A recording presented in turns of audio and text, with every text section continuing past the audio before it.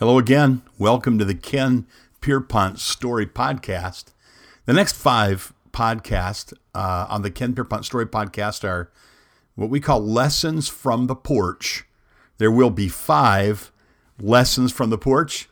And lesson number 1, we are going to call Raccoons on a Cool Night. Chapter 1, Raccoons on a Cool Night. It was mid-August 2015. It was the Lord's Day. It had been a long day. Sundays are always long days, good long days. After a full Lord's Day of ministry, I call my parents on the way home and we catch up and talk about the things of the Lord and our churches. I remember them doing the same with their folks. Back then, one of the reasons was because long-distance rates were lower on the weekend. Now it's because our lives are built around ministry and our ministries are built around the Lord's Day. After the conversation, I went out and I sat in the rocker on the front porch and I put my feet up. A couple raccoons frolicked around on the other side of the street, then crossed passing into the backyard without noticing me. And then I heard a voice. It was the voice of the Spirit in my soul, like an internal conversation.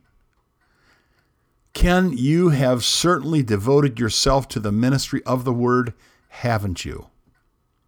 Yes, I have, Lord. For decades now, I've devoted myself to the ministry of the Word. Every single week for over 35 years, I've written messages and Bible studies and articles for Sunday school, Sunday morning and Wednesday evening Bible and sermons week after week, month after month, and year after wonderful year of ministry. The delivery of those messages has been the great joy of my ministry. The Lord seemed to say to me, Ken, have you devoted yourself to prayer in the same way that you've devoted yourself to the ministry of the Word? And at that moment there out on the porch, I realized the answer was no. The book of Acts records the story of the early church. The 6th chapter is the passage where the first deacons were chosen. They were chosen so the apostles could devote themselves to prayer and to the ministry of the Word. If the apostles, who were directly commissioned by the risen Christ, needed to devote themselves to prayer, it's certain that we will not have the increase that comes from God unless we devote ourselves to prayer. The dialogue was an inner dialogue in my spirit, but I went to sleep that night knowing that God was communicating something very significant to me on that summer evening out on the porch. I need to devote myself to prayer like I've devoted myself to the ministry of the Word. In the morning, a parishioner was scheduled for an early surgery. I would need to rise early.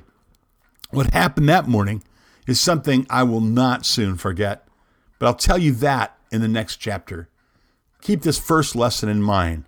Devote yourself to prayer in the same way that you devote yourself to the ministry of the Word.